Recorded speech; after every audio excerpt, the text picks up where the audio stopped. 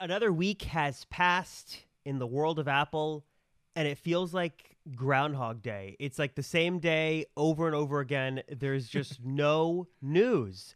And I guess know. that's to be expected. It's kind of in that post-Thanksgiving, pre like New Year lull where there's not a lot going on, and this is sort of what it is. But we do have some stuff we want to talk about today, including a couple of really good questions that we got from you guys that we want to answer in today's episode. And of course, if you guys feel so inclined to give us some feedback or you have a question you'd like us to answer, you can hit us up at the Apple Circle hotline. That number is 949-354-3508. Or you can tweet us on Twitter. You can leave a comment on the YouTube video because we do have a video version of this podcast up on YouTube. So let us know your questions, comments, thoughts. Tech support. We are here to help. And we do have some stuff to get into today. So, Matt, where do we start in another week of really slow Apple news?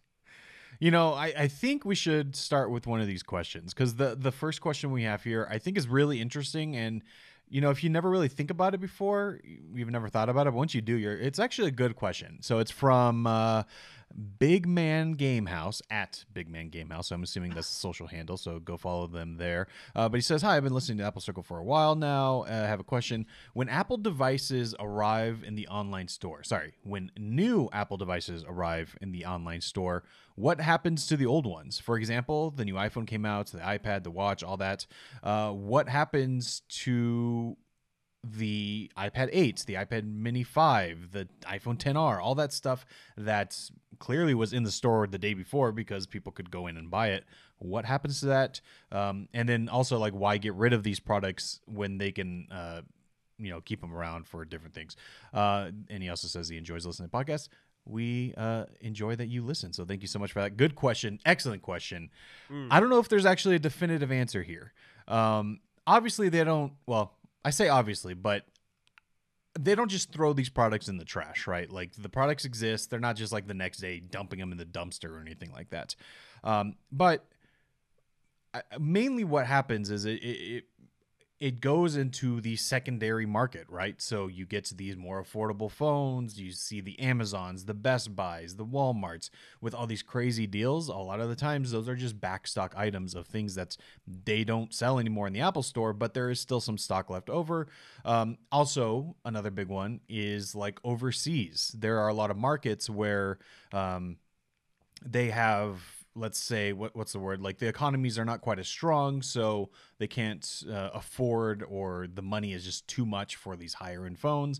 They can then shift those products down and sell them at a cheaper rate in some of those countries. And I know one big story with that, so that we know of, was with the iPhone 4. Long after they officially stopped selling that, they still sold the iPhone 4 in India specifically for that market because it's a developing market. They needed that more affordable phone.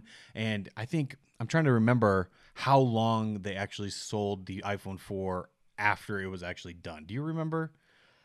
I don't remember, but it was a while, like you said. Like a long time. Like it seemed like I feel like we were almost at the iPhone 6 even, like where they were still selling brand new iPhone 4s, even though technically they didn't sell iPhone 4s anymore. But yeah, I mean, what do you think? Am I kind of on the right track here? I don't know if we know officially. Do we know officially? I don't think so. I think one of the long-standing, I don't know if this is a rumor because I've got to believe it's true, is that because Apple is sort of an expert rather at their craft and they know what they're doing, I think that they sort of ramp down production when they know a new product is going to be announced. So they probably aren't cranking out iPhone 12s when the iPhone 13 was right around the corner. So I'm assuming that they sort of adjust that as needed so they're not left over with the stockpile.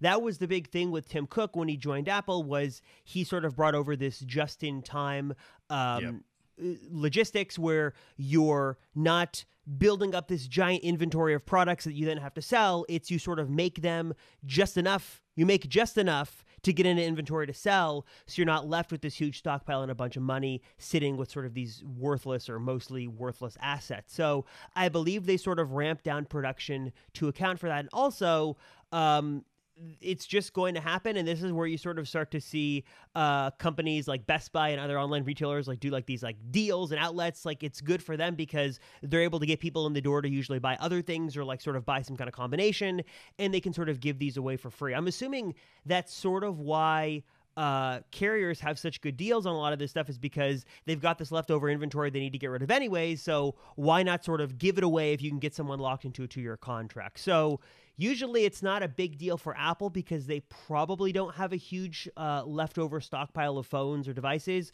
but it's probably a bigger deal for the carriers, and they're usually able to run these promotions to sort of offset the losses of having such a large amount of older quote-unquote products in their inventory. Yeah, no, I think that makes a lot of sense, especially with that just-in-time mentality. I've been doing a lot of research because obviously supply chains are like crazy right now. So I've just been listening to a lot of podcasts and stuff. And I think, I'm trying to remember what company it was. It was some auto manufacturer that was talking about this just-in-time mentality. And it's kind of crazy how refined that is. And someone like Tim Cook, who is, that's what he did before he became CEO, definitely worked as hard as possible to get that just-in-time mentality. Basically meaning, like for this car company, for example, they would get a shipment into the factory where they build the cars of, say, like raw material like the steel or the aluminum for the cars. It would get in and only sits on the floor for about 20 minutes before it actually got used. And if that didn't arrive, then they wouldn't have those materials. But that's how like refined and how detailed they got with that supply chain. Apple obviously does that too, so they know exactly how many they need so that they don't have overstock or understock. But then that's kind of where we see those issues where, the supply chain is killing Apple. The AirPods aren't going to be available. The iPhone's going to be shorthand. Like, that we see the negatives of that. But on the other hand, it means when the products are going to be released and revamped, they don't need to make like 20 million, iPhone XRs anymore. That's not a thing that they have to do. So I think that, yeah, that's a big point there, that they probably don't actually have that much stock on hand. Yeah, I'm trying to think like what else they could do because, well, Apple obviously has some stock that just sits around because that's just how it is. There's going to be some, and I'm assuming they just like sell it to third-party retailers. That's my biggest guess. Yeah, that's what I'm assuming too. I'm assuming they're just offloading it, whether, like you said, it's overseas. There are other markets besides sort of the major ones where these phones or parts could go to that can still make Apple a lot of money. Because this is not the case when you trade in your device through Apple or through a third party. They're reselling it to usually other countries around the world. So it's probably not the most ideal situation for Apple to have a bunch of these like 12 sitting around when the 13s are there. But usually, sometimes, I guess worth also mentioning is that Apple does sell older models, at least specific older models. That's true. And then some of them they just will probably either try to get rid of by selling it to whoever, usually overseas. So that's usually how that works out. So very interesting question. Yeah, the supply chain and like how Apple deals with stock and all that inventory. I mean, you have to remember that they're doing millions upon millions upon millions of devices in every single category. Man, that's when you really kind of got to give props to like Tim Cook and those kind of people who obviously built the company to where it is now. Like that's so much to have to be over and dealing with. I can't even imagine. Crazy. Very good question. Another good question, I guess, since we're talking questions here. Yeah. Two interesting ones from another unidentified Apple Circle listener. One was about, they wanted to know our thoughts on the Tesla phone. And this is a fascinating subject to cover because I have seen like YouTube videos blow up on this from random accounts about the Tesla phone. Matt, is the Tesla phone a real thing, or is it ever going to be a real thing?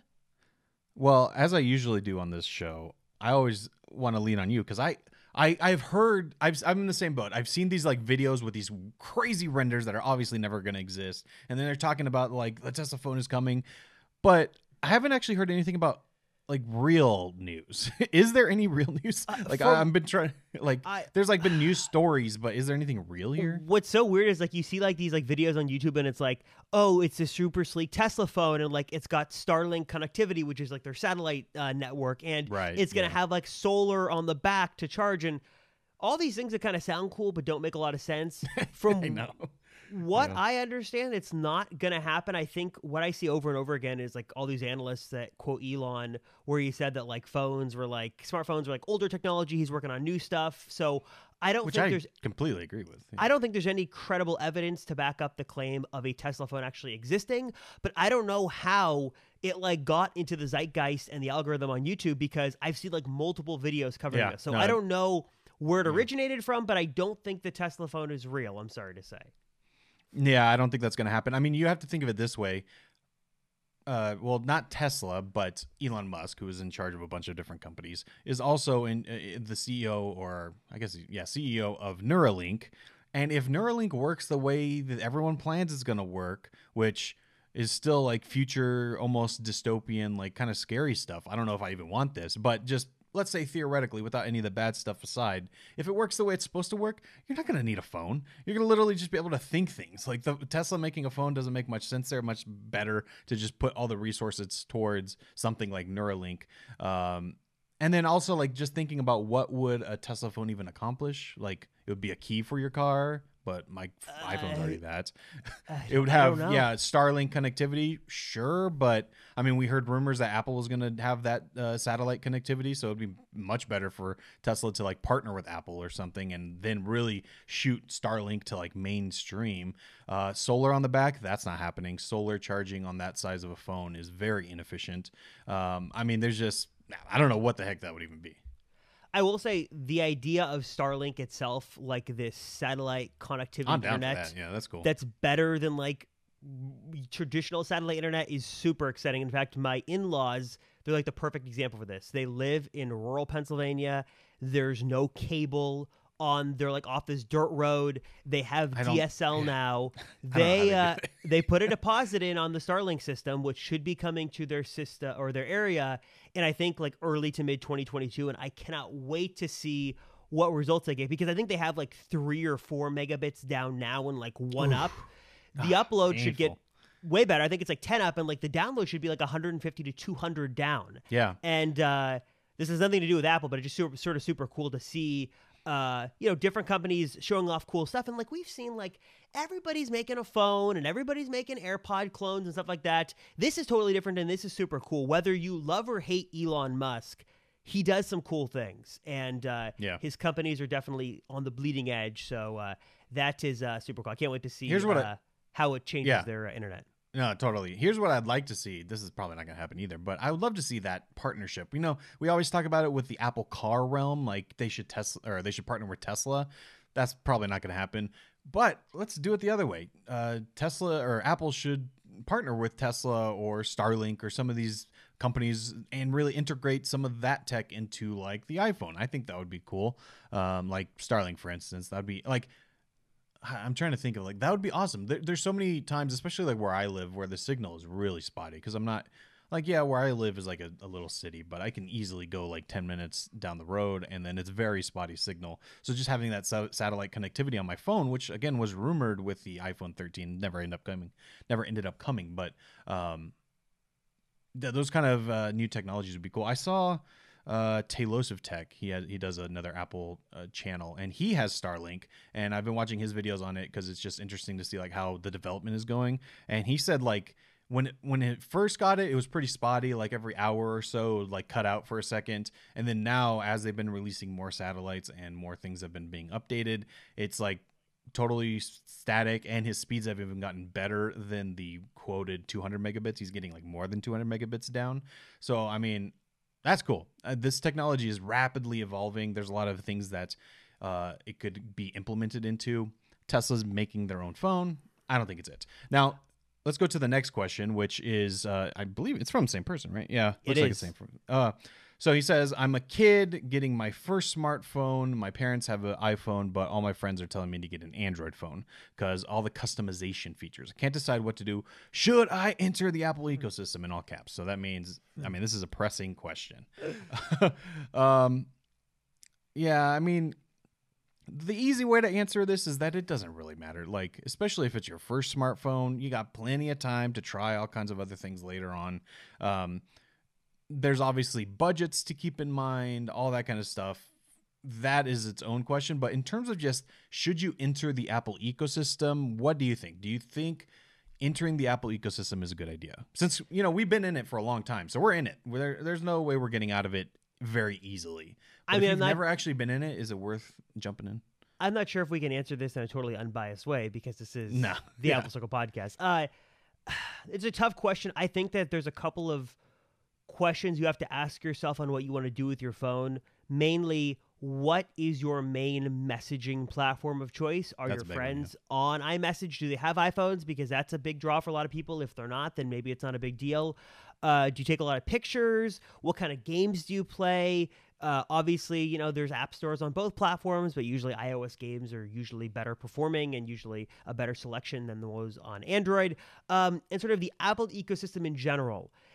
It's tough to get into it, and it can be expensive, but we've done videos on this on the Apple Circle and on the John Rentner channel, sort of the Apple ecosystem starter pack, where you think it's expensive, but it's not too expensive. If you got an iPhone SE and maybe AirPods 2, or you found a good deal on AirPods 3, even like starting there, you sort of start to see the benefits of this system where you've got this phone that works really well, and you've got these wireless earbuds that just automatically connect, and you can sort of listen to music, and you've got this spatial audio. And the Apple ecosystem is so cool because you could sort of grow into it. Maybe you leave high school and you go into college and you get a MacBook Pro, and then now you've got messages on both, and you've sort of got this continuity feature where you can sort of share things between one and the other. And the Apple ecosystem is really nice, though there is that investment there you have to make.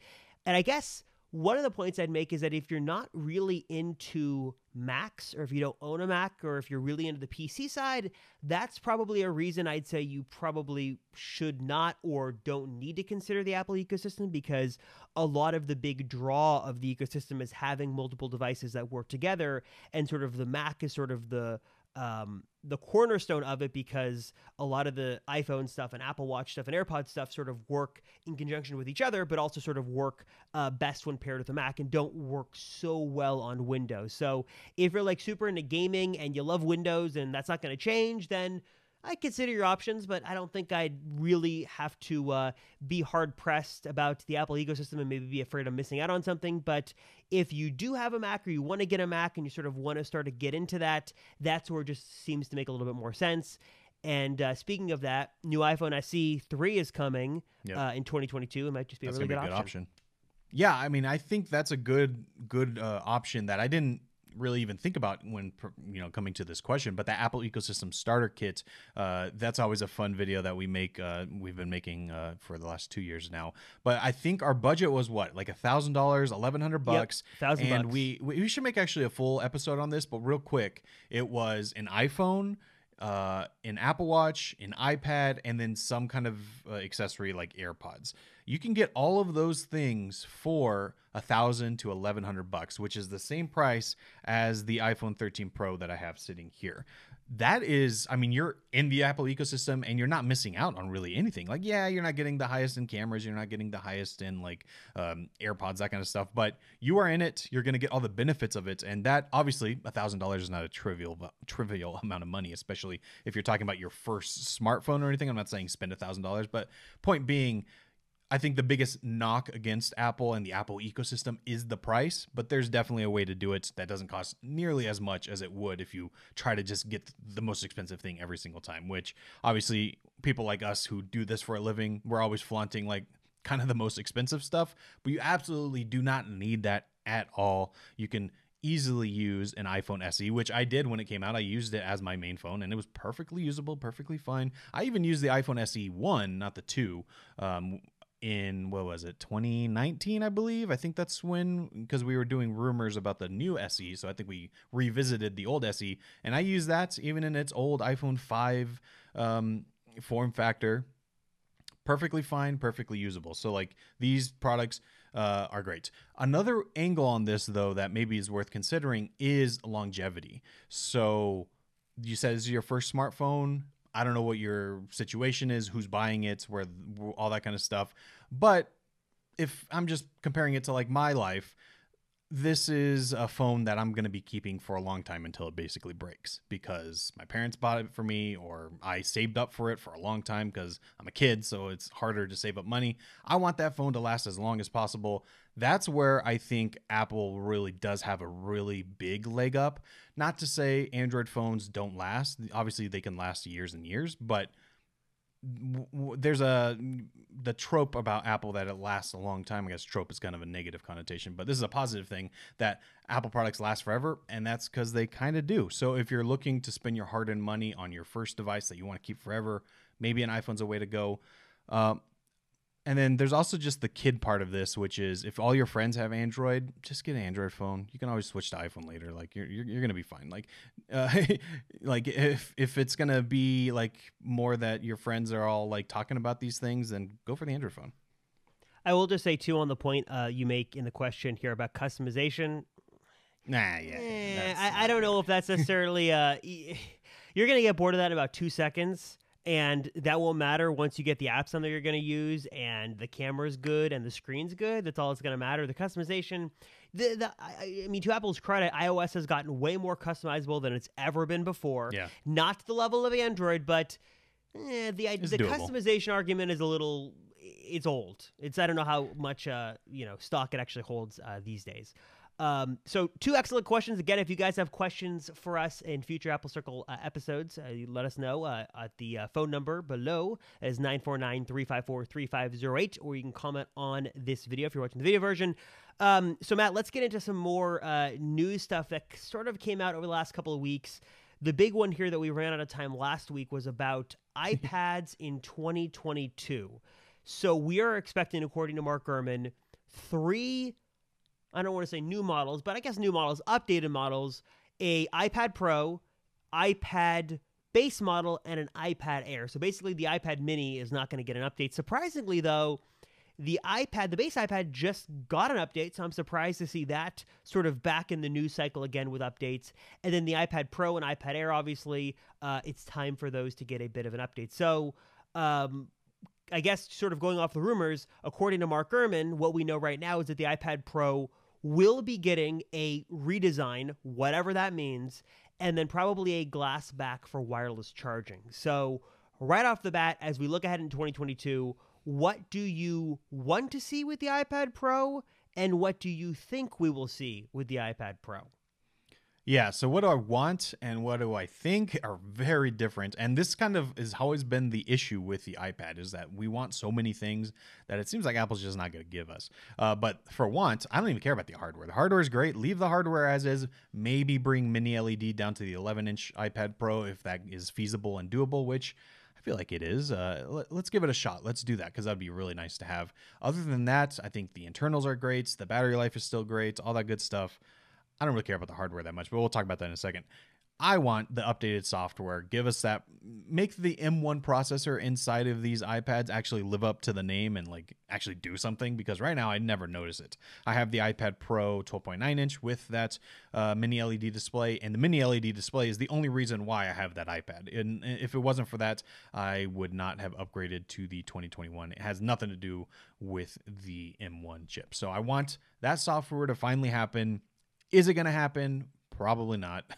It's like I said, it's the year end or year old. Like every time WWDC is coming up or the new event's coming up, it's like, oh, we're gonna see Final Cut, we're gonna see Logic, we're gonna see something like that, and then it doesn't happen. So I mean, the hope is that there is some kind of grand master plan that Apple has in the back, because obviously, like, you got to think, like, if they're putting an M1 chip in this iPad, there's got to be a reason, right? It's not just like I guess the reason could be as simple as they have all these chips coming off the supply chain. Instead of making an A15Z, let's just use the M1 because we're already making them. It could be that simple, but I hope it's a little bit more than that. Now let's get to hardware real quick. Now that glass back, that is just so confusing. We've been kind of, discussing it behind the scenes, what that could be for. Obviously, the rumor is that this glass back is so that it can enable wireless charging. Okay, fine. Like, I'm not against wireless charging. It'd be nice to have, I guess. I would assume it would also have MagSafe. I don't know why it wouldn't have MagSafe, but also have wireless charging. But at the same time, having a glass back means probably it's going to get heavier. and I'm not really about that. If you've ever held a 12.9-inch iPad in a Magic Keyboard, it's already really heavy for what it is. So the hardware part, I don't know. I'm just confused about it. Yeah, I guess, is the glass back just going to be there to make it look different? Like we heard Yeah, Mark that's what Gurman, it it seems says, like. redesign. I mean, okay, the bezels could get thinner around the display, but the front already is basically perfect. It's just Yeah. the screen. And the back, I mean, I still think the design, even if it's mostly from 2018, still looks great going in 2022. I guess the glass back could be an aesthetic thing, like, hey, look at, it's different, it looks better, quote unquote. But I guess to me, I'm a little concerned because wouldn't that make it a little bit more fragile? I guess because Yeah. I'm always taking it in and out of my bag. I always take it to the gym with me, and I put it on the elliptical thing there. And I know one of these days, if I have a glass back on there, I'm gonna just chip it and crack it, and that's the end of the back of that iPad. I just don't know what redesign means. Not saying that Apple shouldn't do something, but also I don't really think they need to. The iPad Pro has almost been so ahead of not just other iPads, but obviously all other tablets that it still has a really good design. I think that all people really want would be better screen technology, bring mini LED down the line. At some point, obviously, we'll probably get OLED displays on there, which would be sort of the best case scenario. And that's it. Like you said, Matt, M2 processor in there, it makes sense. They'll probably do it.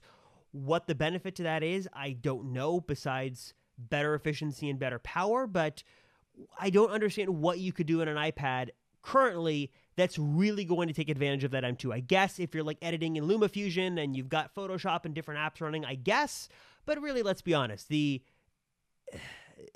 it's just weird. I don't understand why you put this Apple Silicon in there that is made for Macs in the iPad Pro if you're not going to allow it to run Final Cut Pro, Logic Pro, full-fledged Mac apps. You've got all that power, and I feel like we can just barely scratch the surface of what you can do with it. Yeah, exactly. That's still the question after all these years. I mean, the iPad Pro has been out for 5 years now, at least since the first one, right? So, I mean, this is something we have been waiting for, and it just hasn't happened yet. Going back to the glass back, though, I mean, I guess there are some questions there if they do go this route. So, one, what's going to happen to the smart connector? I believe the smart connector is rumored to be going away in this new redesign. I don't know if there's been any official, like Mark Gurman level rumors of that, but I've heard that at least. So if that's the case, what's going to happen with the keyboard? Is it going to use that wireless charging to then not only transfer power for the keyboard, but also transfer data? I mean, that's certainly possible. And then I had another point, but now I'm totally forgetting it. So I guess in theory, let's say they did a glass back and they did MagSafe on there. MagSafe could be, right, the conduit that allows you to use these accessories. And can MagSafe transmit data, though? Because obviously, I guess in theory it could. I don't know if it currently does, but that keyboard needs to sort of translate commands from key presses to software. So I'm assuming Apple could do that, right? I think MagSafe as it exists right now only does NFC data. I believe there's an NFC ring inside, and that's kind of what tells it, oh, this is a wallet, oh, this is a case, that kind of thing. That's the only communication I believe it's doing back and forth, aside from the obvious charging. And then I mean, maybe there's some other data, but I'm assuming that the phone is handling it when it comes to like the battery pack, where it knows to send power to the battery instead of taking power to the battery. I'm assuming that's all going on the phone. But yeah, I mean, there would probably have to be an update. But there is the rumor that Apple is really pivoting MagSafe to be the portless option of their iPhone whenever they decide to do that. So this could be the first iteration of that one MagSafe that not only charges but also wirelessly transmits, and started easy with keyboard commands. That's pretty simple. You just I mean, that's like just a few digits at a time. So it's like that seems relatively easy. Then you work your way up to more data that eventually lets you get rid of the actual physical port, and you can just have this magnet on the back. Well, I guess that would be super annoying to not only have to buy a new iPad, but then you got to buy, there's not a bunch of accessories, but the Magic Keyboard is one of those that if you have it and you like just so it, expensive. You want it, and then it's expensive, so you have to buy a whole new version. And I guess the other thing, this has not been rumored, but maybe this makes sense. What if the first portless Apple product we see is the iPad Pro? Because on one hand, that's a great test case scenario for them because you don't have the wide audience of the iPhone 14 Pro. You don't have that pressure. Also, it's kind of annoying because I feel like I love the USB-C port on the iPad Pro and I wouldn't want to see it go away. But if there was to be one Apple product that would sort of make sense as a test case for it, would it be the iPad Pro? Do you think that we could see a portless iPad Pro in 2022? No, but if they did that, let's just say they did, then that would solidify forever that this is never going to be a real Pro machine.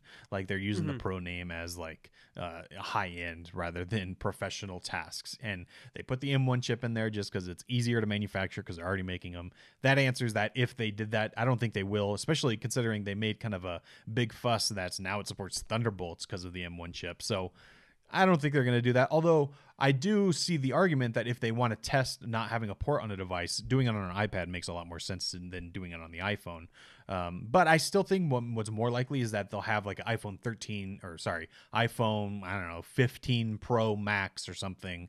And that will only have one version that doesn't have a port, uses some kind of MagSafe on the back, and then every other iPhone will still have a port. I could see that being more likely than a completely different product line. I hope they don't do that because I still want those Pro apps. It's funny that Apple continues to tout the versatility and the power of USB-C, like in the MacBook Pro stuff, in the iPad stuff. Yeah. Man, look, USB-C, you can connect drives, you can connect cameras, power, all that stuff.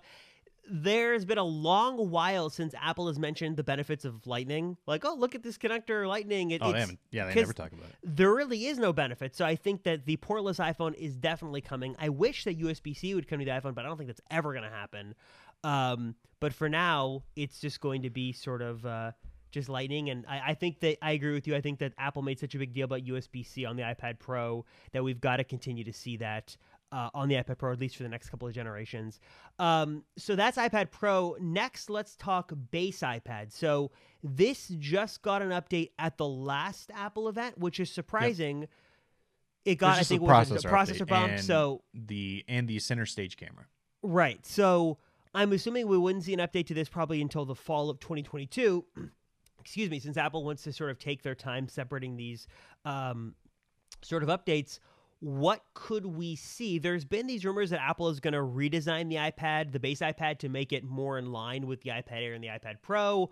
But you've got to be very careful there because you don't want to make the base iPad have the same design as the iPad Air because then there's like less and less reasons to jump to the Air because a lot of people want that design, so they go with the Air. So what do you think we could see besides just a processor bump? Well, obviously a processor bump. We will see that. And then, I think Apple did a really good job with this iPad because they priced it so well. Like it's $329, right? And then you can often get it on sale for under $300 or $300 for a quote unquote brand new iPad that is going to be supported for years to come. Yeah, it doesn't have the best screen. Yeah, it's not laminated. It's an old design, all that kind of stuff that we already know. But for that price, that is a really great deal. And for all intents and purposes, you can do the exact same thing you can on that iPad that you can on my 12.9-inch iPad Pro with an M1 chip. You can do the same stuff. So that is impressive. Now, in terms of redesign, the rumors are pointing like it says they're going to redesign it to be like the iPad Pro, but what they're really talking about is the original iPad Pro, or I guess the second to original, like the second generation, which had a 10.5-inch screen, I believe. I got to double check that, but I think that's what they're talking about. So it's not going to be a full redesign to the current iPad Pro design, but rather kind of scaling it up a little bit to be slightly larger than it is now, maybe even the 11-inch size. I think that's much more likely. I don't see them doing like a full redesign to be like the iPad Pro that we have now. That's a little much, and then that would just by its nature, it would have to raise the price, and I don't think that's worth redesigning it just for the sake of redesigning it. Yeah, I mean it's pretty simple. There's not much to say there. So I guess next one, last but not least, iPad Air. So obviously this got a major redesign back in 2020. Looks great. I'm assuming here sort of same deal. Processor bump, maybe better camera. But again, still a really good option for most people. So probably not a huge year for the iPad. Updates, but not a huge year. Yeah, not a huge year. Things I do hope we see in this new iPad Air, obviously we're going to get the processor bump. That's fine. I really hope we see Well, we're not going to see Face ID. I don't think we're going to see Face ID. Touch ID is fine, like we talked about last week with the iPad Mini. Once you use it for a while, totally fine. It works great. I hope we see ProMotion on that display. I'm not too hopeful, but it would be nice to bring it down. I mean, ProMotion on the iPad has been out forever, so like it can't be that expensive. Just add it to the iPad Air. I hope we see that. I don't know if we will, but yeah, the iPad line is still the one that I'm confused about. Not because the products are bad. They're excellent. They're actually some of the best Apple makes, but there's so much more they could do. And it seems like it's either not going to happen ever or it's not going to happen soon. So hopefully this year we get a definitive answer, but I'm not holding my breath. Other piece of Apple news this week, if you were very excited, the Apple Music voice plan has launched, right? Very exciting stuff. What, $5 a month for Apple Music, and you can sort of enjoy a sort of great music experience only controlled by your voice. Now, I did hear a workaround to this if you're so inclined. You can apparently change Siri on your iPhone through accessibility to respond to text commands. Yeah. And that would sort of allow you to That's kind of like type out searching for it. But then the downside of that is every Siri command you do cannot be by voice. It's got to be by text. So pro and con of that. We've talked about this before. I mean, $5 a month, if you've got a HomePod Mini and you were not using Apple Music and you don't care about, searching for things or I guess searching for things with your, fingers on a phone, if you just want to do it by your voice, makes sense. Is there much else to say? No, it's weird if you're on the phone. I totally agree if you're on like a smart speaker, but on the phone, it's just so strange because you can actually search for things and listen to a preview of it. But when you want to actually play the song, you have to ask Siri, even though you're looking at the song on the screen. It's just clearly a way to get people in the door who maybe don't want Apple Music, but they see it. And then I think what will happen is they'll get frustrated with how annoying it is to literally have to do everything with your voice and just say, just pay the extra $5 or whatever it is to get the full plan. And then we'll be done here. But yeah, not much to say. It's pretty straightforward. But with that, we did get iOS 15.2. And there was actually a decent amount of stuff in there. I have not yet updated. Did you update your iPhone yet? I have not. And you know what? I'm kind of bad about that. It's like all these major updates come out and I just kind of am apathetic about it. It's like, whatever. Like, unless there's like some big feature that I'm actually going to use, usually it's like I will update for security concerns and I'll get around to that. But usually it's like it's like I've got other stuff going on during the day that I don't have time to like lose my phone for like whatever it is, like 5-10 minutes, and then I just forget at the end of the day. And then usually what'll happen is it'll just do it automatically while it's charging at night. So that's sort of best case scenario. But all these updates sort of just get lost. It's like 0.2, 0.3, 0.4. It's like unless there's something big, I could just kind of skim over it, to be honest. So at least it's there, right? It's out. Yeah. Exactly. I mean, there's some of the features here, though, are the ones that they mentioned on stage that just haven't been here. For instance, legacy context. So if you pass away, you have your digital legacy and someone else can kind of take that over. They also have some emergency SOS changes. So you can like kind of change how the buttons interact for emergency SOS, which is nice. I've activated that many times on accident and it's terrifying. It starts screaming at you. Have you ever activated emergency SOS on accident? On my watch, I've gotten close to, because like I'll like put my watch like against like the counter or something in my hand, and then it's like I feel a buzz and I like rip it away because I've heard all those horror stories of people who have accidentally done it and then they call 911. So I have not done it on the phone, but my Apple Watch, I've come close. Yeah. And then looking through here, we have notification summary, which I totally forgot notification summary was a thing. I'm gonna have to go back and try that out. There's some changes to that. I think I turned that off when it first came out, and then I have yet to actually try that. But that kind of sounds nice. Wake up in the morning. Here's all the things that you missed. I got to give that a try. Do you use that feature? That's one of those. That's like one of those features that Apple announces that I feel like nobody actually uses. I have it, and I just feel like one of the issues that we're starting to see more and more is that people sort of forget, because Apple announces all this stuff and then like it sort of comes out in pieces. It's like, I don't even know if SharePlay is out yet. I think it might have just came out in 15.2. Yeah. It's just like all this stuff is so staggered that it's mission, or what is it called? Not mission control. Universal control. Yeah, universal control is delayed till 2022. It's like it's hard to sort of keep your keep tabs on all this stuff, because it's like Apple announces it, then it doesn't come out for months and no one really knows. So That's been a little confusing. Hopefully that's not the case with iOS 16. Hopefully they're a little bit more consolidated, because I feel like this year more than ever, there's been a lot of stuff that's been delayed for months. I mean, SharePlay just came out with 15.2, right? I think that just came out. No, I think it's been out. It's been out since 15.1, I think. Or, Yeah. okay, at least like 15.1, and then Universal Control, that's delayed to That's not out 2022, yet, so yeah. 6 months delay. It's just a little crazy. So cool to see that out, and I mean, I guess Well- update your devices now if you haven't already. Yeah. Well, and I guess another way to think about this is, this is they're almost silently doing what we kind of ask them to do every once in a while, and what some other companies like Google do, where they actually just release the features when they're ready. But because they always make such a big fuss about it at WWDC when they announce these features, it makes it seem like when you get iOS 15, all these things are going to be here. But if they just said here's what we're working on and we're going to release them throughout the year, then it would feel less like they're holding back and more like, hey, this new feature is finally ready. Let's check it out. And that's what the Pixel does and stuff. They have these Pixel feature drops that just come whenever they're ready. And instead of waiting for an entire system operating system update, they just drop the features as they go. And that's basically what Apple's doing now. It just feels like it's behind because of how they phrase it, rather than saying that, hey, it's ready now. I'm trying to think of what else. Oh, I guess one piece of news that we did get, which I don't know if this is exactly the first time we've heard this, but it is interesting, or at least we heard this for the iPhone 13, but iPhone 14 apparently is getting a 48 megapixel camera. Not too surprising here. We heard, like I said, this rumor with the iPhone 13 that we would get a higher resolution main camera. Seems like that's going to be happening with the iPhone 14.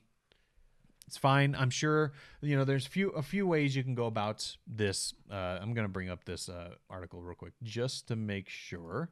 But yeah, I see it now.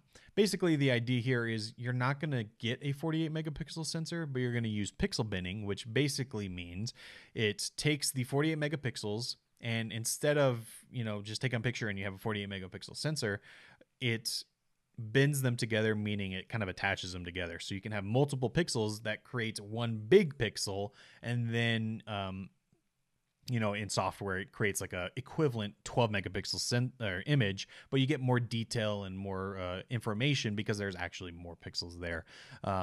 Seems like that's what Apple's going to be doing. That's what companies like Google do with the Pixel. It has a 50-ish, something like that. I'm trying to look at my Pixel here. Sensor, but it only outputs 12 megapixel images, but they're really sharp and really detailed, and that's because of that binning. Seems like that's what Apple's going to be doing here. No real surprise there. Yeah, this rumor has now been confirmed. I think this is the second independent source, or the third, to confirm that this is coming. So hopefully it seems like it's actually real. And what's interesting about this is that I think the great MKBHD, he did a video a little while ago reviewing all the iPhone models, and he had an interesting graph in there about the camera upgrades the phones have gotten. And I think Apple has been using 12 megapixel sensors for years. We have Since not the 5? Something like that. We Something haven't like that. gone It's been above a while, 12. yeah. So this would be, at least in terms of hardware, one of the most significant camera updates we've seen come to the iPhone, which is really cool to see. And like Matt said, probably would be not 48 megapixel stills, but 12 megapixels, but now with that pixel binning, sort of higher resolution. And then the other part to this is that, in theory, some rumors suggest that we could see 8K video recording on the 14 Pro. Now, this seems a little ambitious. Samsung has been doing this, but there's been heavy limitations on how long you can shoot, how you can do it, all this stuff. Do we think that the iPhone 14 Pro can shoot 8K video, and what will be the limitations to that? Is it going to be like ProRes, where you have to have a certain capacity of phone to be able to even have that feature unlocked fully? Yeah, I think there's a chance that we're going to see it if Apple can pull it off. I would say the processors are definitely capable of processing 8K video, but in current form, you physically cannot shoot 8K video, because I'm looking it up just to make sure. But I believe 8K is 32 megapixels per still.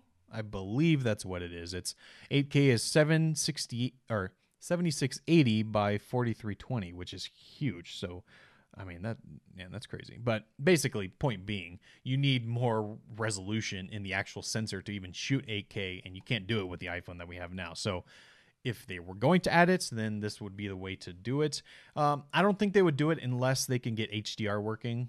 That's something that was a big limitation with like the Samsung phones is yes, it technically does 8K, but the HDR is not nearly as good. So if they can do that, I would say, they do 4K with everything has HDR, and in 8K you can do like 1080p. Oh, stupid. That might be the dumbest thing I've ever said.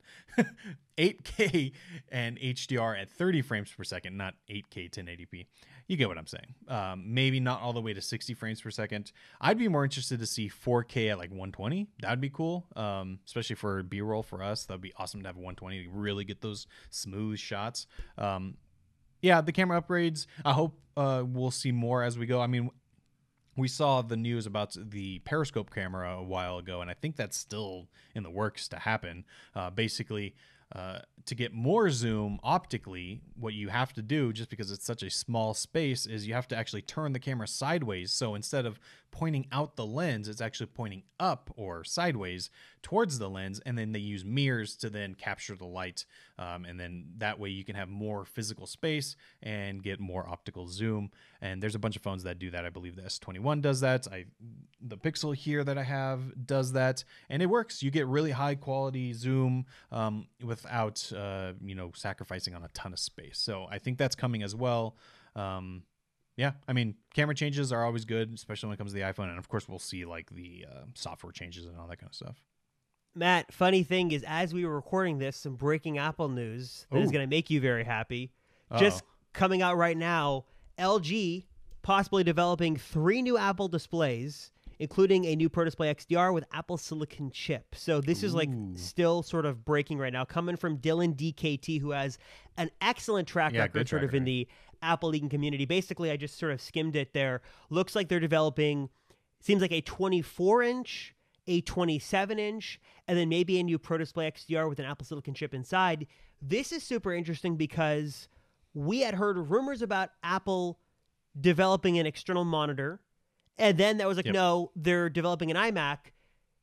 Apple has had this weird relationship with LG because the LG Ultrafine series is like not Mac sanctioned, but it's like has Apple's blessings. It's sold at the Apple Store. So looks like maybe instead of Apple making their own displays, LG might be making some new Apple displays, and could be coming maybe soon. I know you are not in the market, but pre-market. Oh, I'm in the market. No, for I'm a in the Pro market. Display XDR. Yeah.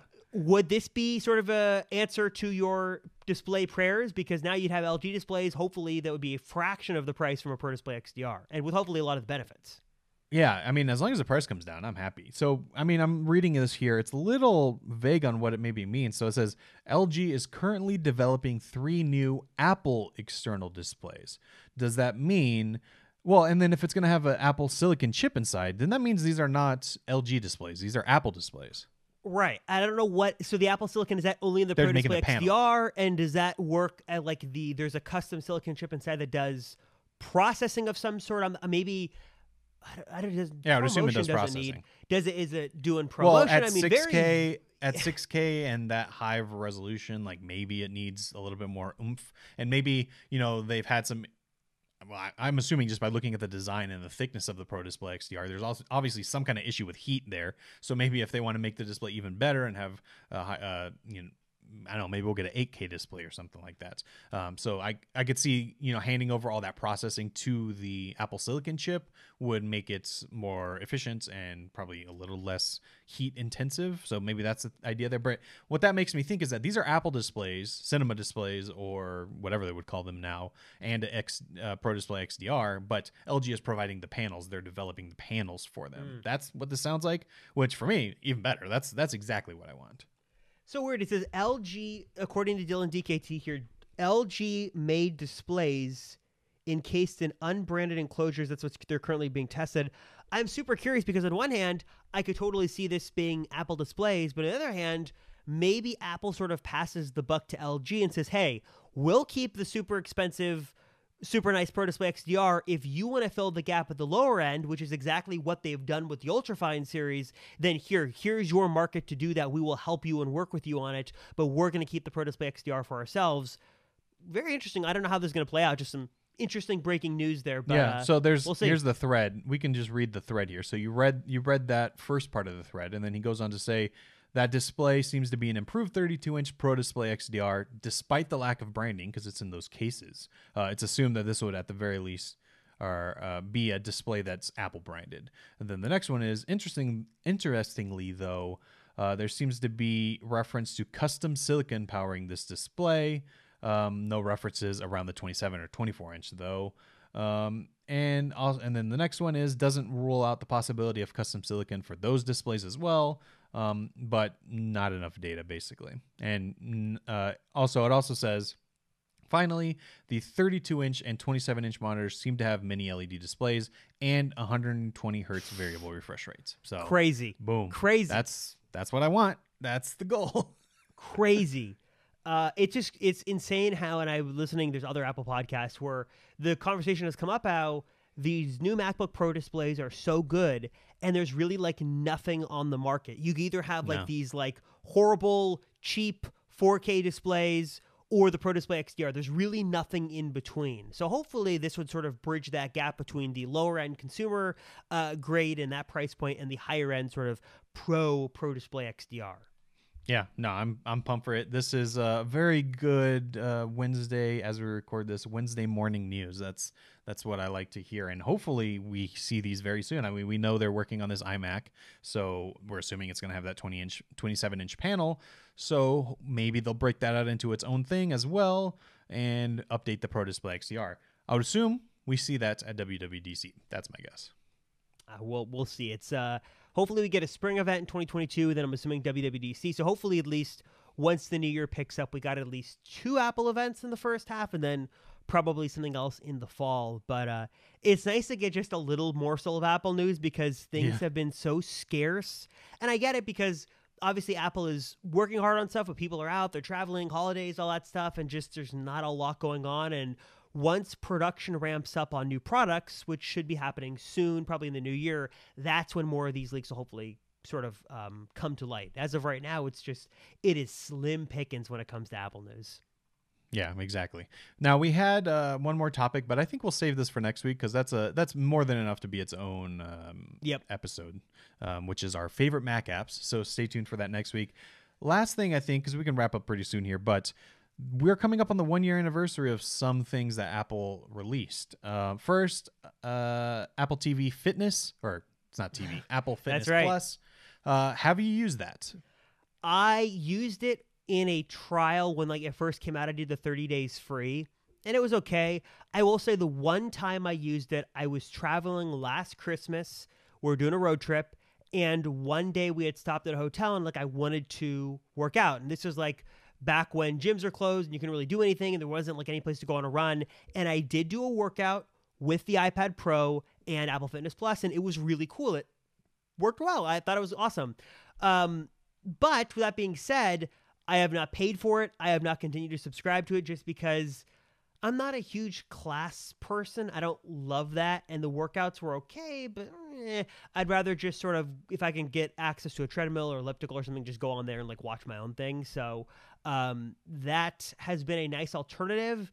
I'm curious though, as more people have sort of gone back to normal and gyms have reopened, I wonder if the subscription numbers on this have sort of dwindled or if there's been this rise because people like working out at home.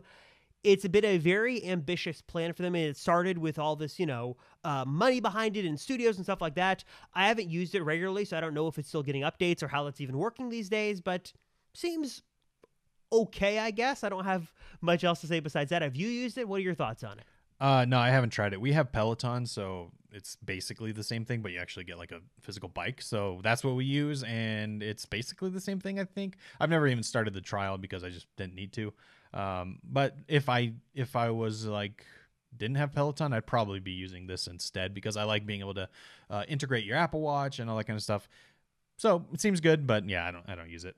The other thing though is the AirPods Max, which I see you're not wearing today. You were wearing them last week, and now I'm wearing mine. So you were not an early adopter, but you finally caved. So what is your experience so far? I love my AirPods Max. The one issue I have is that with this current setup, I cannot monitor the audio with AirPods Max. I have to plug in, so that was why I'm using these Sonys. I have them right here off camera. I really like them. I love AirPods Pro. I love those for the gym. I love them for walking around. They're fantastic. But when I'm sitting down at the computer, or more lately, usually like I'm laying in bed and watching something on my iPad Pro, the AirPods Max, they're comfortable. The Apple technology with that spatial audio and noise cancellation is fantastic, and it's just a really good audio experience. If I'm working around the house, I'm like doing laundry, I'm cleaning the kitchen, stuff like that, I've got AirPods Max on. Even if I'm editing some stuff on the Mac, I can use AirPods Max. I really love the experience there. It is not necessary, and they're still crazy overpriced, but if you're looking for a good over-the-ear solution and you like those headphones, then I love what AirPods Max offer. I have not traveled with them yet, but I'm looking forward to the first time that I actually get on a plane. That's where these Sonys have been great because the noise cancellation on flights. AirPods Pro are good, but it's like from LA to San Francisco, AirPods Pro are fine, but I wouldn't want to go on a long haul flight with just AirPods Pro. So that's what I'm most excited for. But AirPods Max have been really, really good. I've been happy with my limited time with them for the past couple of weeks. They've been great. But Matt, you were an early adopter on them, if I am not mistaken. I bought them when they first, I bought them when they first came out, and then I took them back because I was like, these are too expensive. And then like a month or two later, I was like, I'm back in. I bought them, and I've not looked back. I absolutely love these. They sound excellent, and all the same stuff you said. Like, they're just really solid headphones. It's just the price. Like, if the price was like $100 less, I would recommend them to everyone. Like, yeah, they're expensive, but they're totally worth it. At the price they are now, you really have to really want them in order to get them. But there's tons of good sales like we talked about. So if you find like a sale for like in the 400 range and you want them and you're okay with that money, I'd say get them and you're going to love them. I hope that they keep these around. I hope it's not a HomePod situation where they discontinue it quickly because they made it too expensive.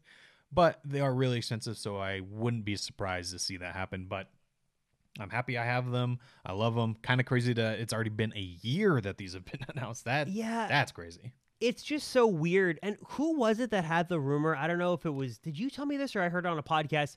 Someone said that like AirPods Max, it was one of those products that like Apple had developed and they had around for a while, and then they like wanted to get rid of it, but they were just too late in development that they just couldn't scrap the project, so they just released it over the press release. It's just like, I don't know what the long-term plan of this is, and it's very much a niche product because when you walk into the Apple store, they're not really apparent. They're kind of over on their own side display, and you kind of have to know what you're looking for. If you're in the market for like a good pair of headphones and like you're looking at Bose, you're looking at Sony, that's when you look at AirPods Max. But I don't think that AirPods Max and AirPods Pro, or even just regular AirPods, they're not sort of in the same ballpark, especially when it comes to price. They're just differences. I don't think AirPods Max, people wear them like out and about, but I think they're really more like I'm at home listening to something, or I'm on a flight. I'm not really like wearing these every day because they're not the most durable. So really cool to see them. I'm not sure what the long-term plan on this is, but I'm glad they exist at least for now. Yep, exactly. I don't think we're going to get an update, but hey, at least I have them. I'm trying to think. I don't think we have any 1-year anniversaries besides that, but kind of crazy that the years fly by so quickly. But I also think that's about it for this week. We covered a lot of different topics, kind of, jumping around there, covering, Macs, iPads, all that kind of stuff, iPhones. So, yeah. But if you have any other questions, like we answered at the very beginning, we have that hotline. It's 949-354-3508. So you can send us a question, send us a text, even a voicemail. We played a voicemail a few weeks back. That's always fun to get. It's always fun to hear you guys ask the question. But I think that's about it, right? We didn't miss anything. Next week, we'll talk about our favorite Mac apps, so that'll be a fun one. We've got some good ones on the list that maybe you've never heard of before. And, yeah, anything else that we need to hit? I think that's it. Guys, let us know if you have your favorite Mac apps you want to let us talk about or let us know about, because we'd love to learn about new stuff. Let us know. 949-354-3508. Always, if you could leave us a review in the Apple Podcast app, that would be greatly appreciated. That really helps the show out. And yeah, thank you guys so much for watching, listening. We appreciate you. We'll see you back here, same time, same place, next week on another episode of the Apple Circle Podcast.